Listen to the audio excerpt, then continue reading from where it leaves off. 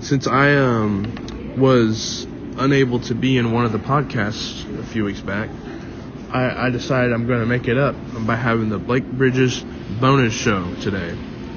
So this is going to be played after our last podcast, and I'm going to be discussing the playoff picture in the NFL right now. So I will have a special guest on the podcast, and I'll ask him for feedback here and there. He's a former semi-pro football player for the Fairgrove Eagles. And would you like to introduce yourself, sir? Hello, sir. This is David. How's it going? Now, many of you guys don't even need to know his last name to know who this is. This is the second best David that was on our team behind David Aplonic, Mr. David Gravy Perryman. He was a starting, right tackle? Is that right, sir? He was a starting right tackle for Fairgrove. His senior year, he didn't start his junior year. He started JV then. But I digress. So, David, what does it feel like to be amongst one of the greatest linemen to ever come through Fairgrove and me? Who's that? Blake Bridges. Never heard of him. Who is that? Now, see, I started 3 years here, all right? 2.5. I started 2.5 years here and was supposed to go All-State this year. Some complications happened. Everybody knows about that. But anyways, what is your opinion on the playoff picture this year and going to the AFC East? Do you think Buffalo has a chance at being number one in the AFC East, or do you think New England's locked it down for sure? I think New England's probably locked it down for sure.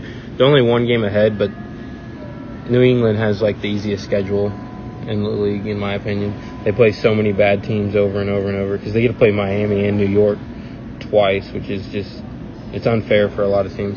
But Buffalo's definitely a top-tier team, and they'll be in the playoff picture for sure this year.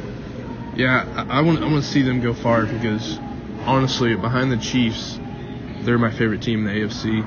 I know a lot of people like the Ravens, but I mean, I'm usually rooting for the underdog. So like, I'd rather see Buffalo in the Super Bowl than someone like the Ravens. But I mean, the NFC is just a powerhouse. I feel like there's so many good teams in there, and sometimes the records don't show that. Like, you could say Dallas is, I mean, their talent is insane. They just have really bad coaching, and they're in a really tough conference in the NFC.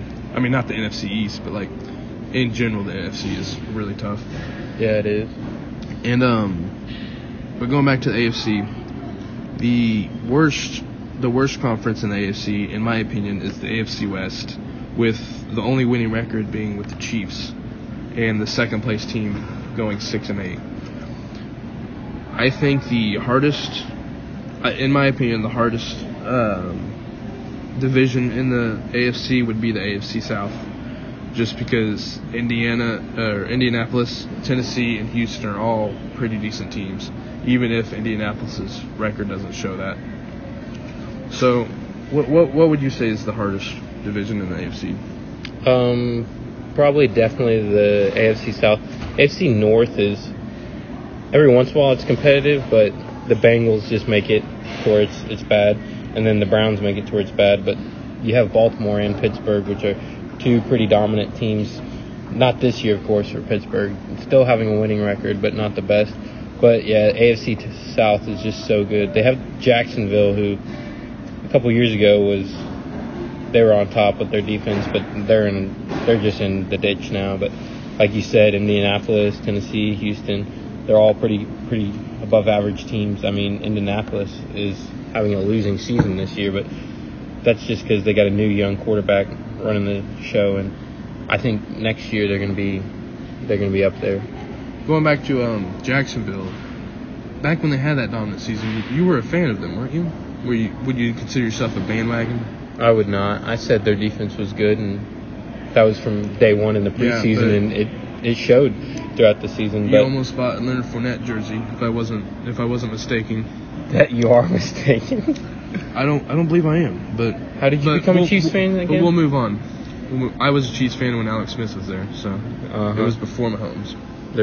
When they had Anyways, sir, I will kick you out of my recording studio. Anyways, going to the NFC. The NFC East is a joke.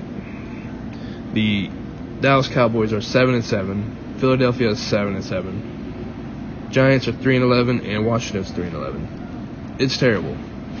It almost makes me think that they should change the playoffs to where if you don't have a team in your division with a winning record, then the next best team in the NFC gets that playoff spot. Because Dallas does not belong in the playoffs, in my opinion.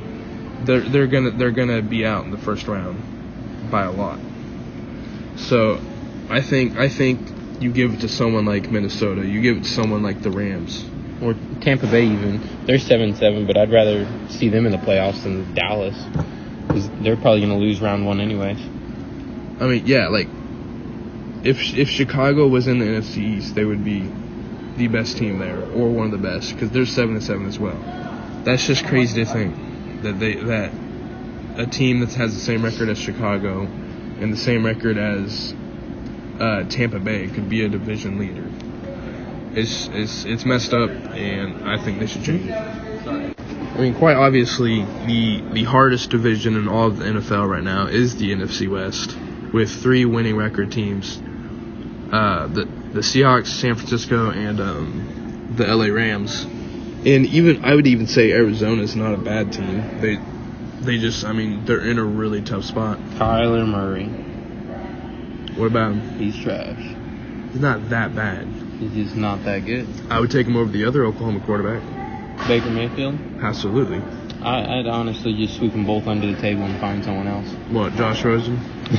Sam Darnold? Actually, Sam Darnold, he's not terrible. He's in a bad program right now. I think that's why he's not as hot as he should be. I think out of that that whole group of guys, I think Josh Allen's the best out of them, because wasn't he drafted last year? I believe so. Last year, the year before last.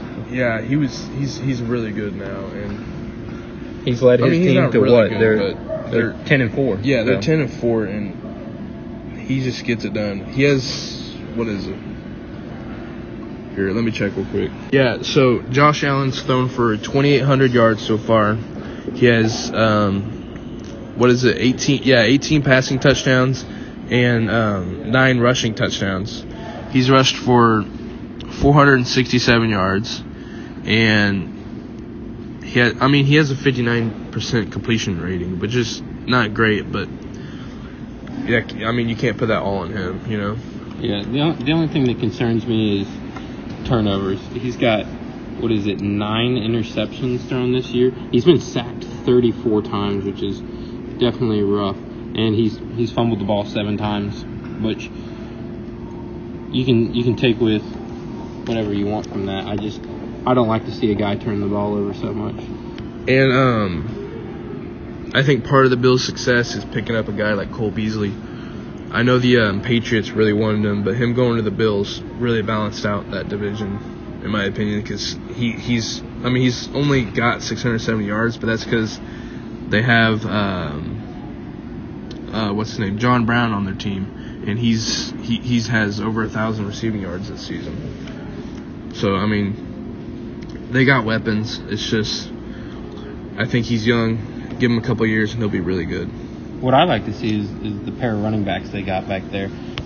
They got rookie Devin Singletary, who's doing really good this year, especially for a rookie. He's got over 700 yards. He's only got 2 touchdowns, but receiving wise, he has he's got almost 200 yards, which isn't insane to see, and he's got 2 touchdowns there as well, so 4 touchdowns.